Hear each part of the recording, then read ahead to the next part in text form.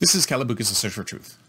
Now, you may not know this, but during the dawn of the internet, it was kind of a wild west. I mean, there was tons of websites out there. It was just tons of things. And the only way you knew how to get to these places was if you knew the URL, if you knew the exact name of the place you were going to, right? So what happened? Well, a bunch of startups started trying to help people to make sense of the internet, to help guide them to the thing that they were looking for. And then one of the very first sites that did this was Yahoo. Yahoo was a hand-curated directory of sites. So what would happen is that I think it was Jerry and David of Stanford University. They basically created a site which was like a directory. And what they did is they went out onto the internet and hand-curated sites that they thought were good sites for particular topics. And they created a taxonomy of different topics. And they said, okay, in this topic and this subtopic and this subtopic, here are the quality sites. And it was all hand curated. This was around 1995. All hand curated. So basically it was a bunch of people sitting on workstations going surfing the internet. And in fact, they had a title of web surfer. I remember meeting somebody who was actually a web surfer. They gave me a card and it said web surfer right on it.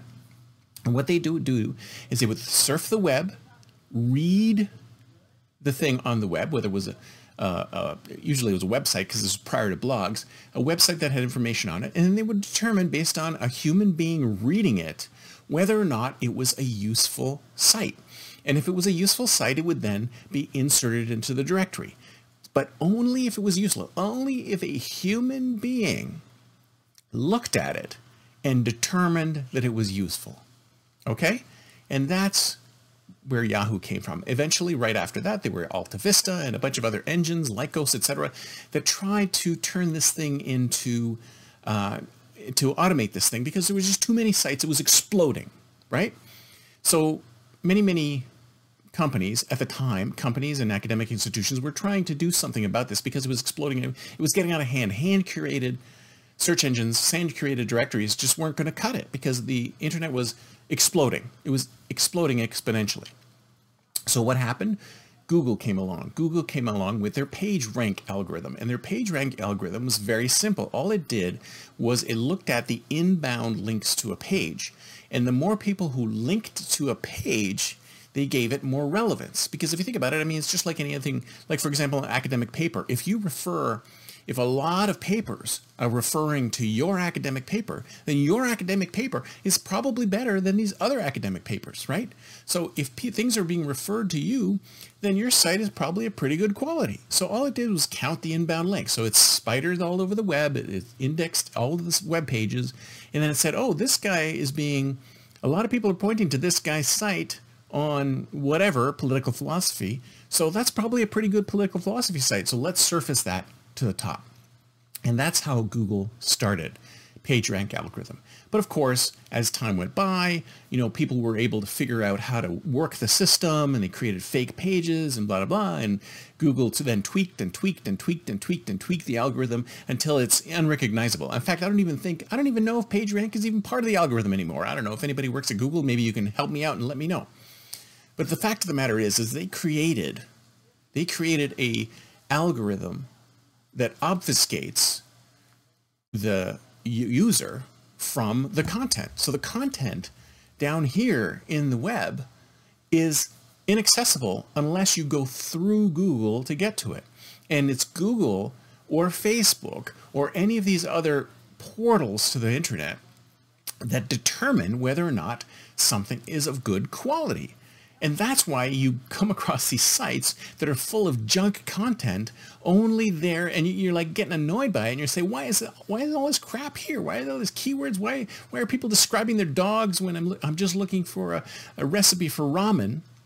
It's because they're trying to placate the search engines so that it'll come up in a search. So the reality is that we've lost our way.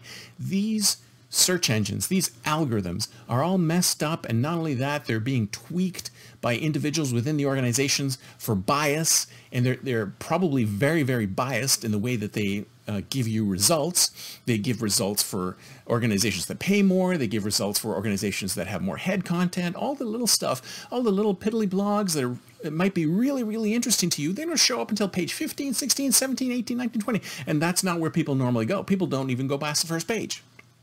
So the problem is that this system's been built to handle the entire internet. And we've lost touch with the original amazing content that's floating out there because Google won't let us see it.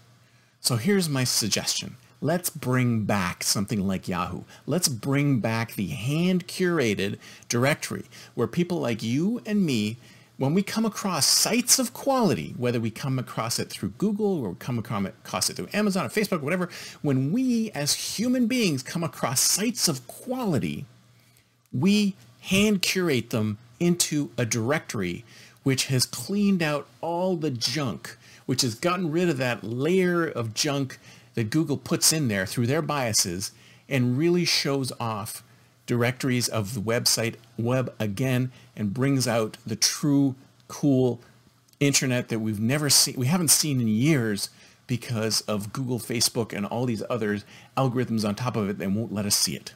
Let's do it ourselves. Let's bring back the hand-curated directory so that we can get a better handle on what the internet is all about.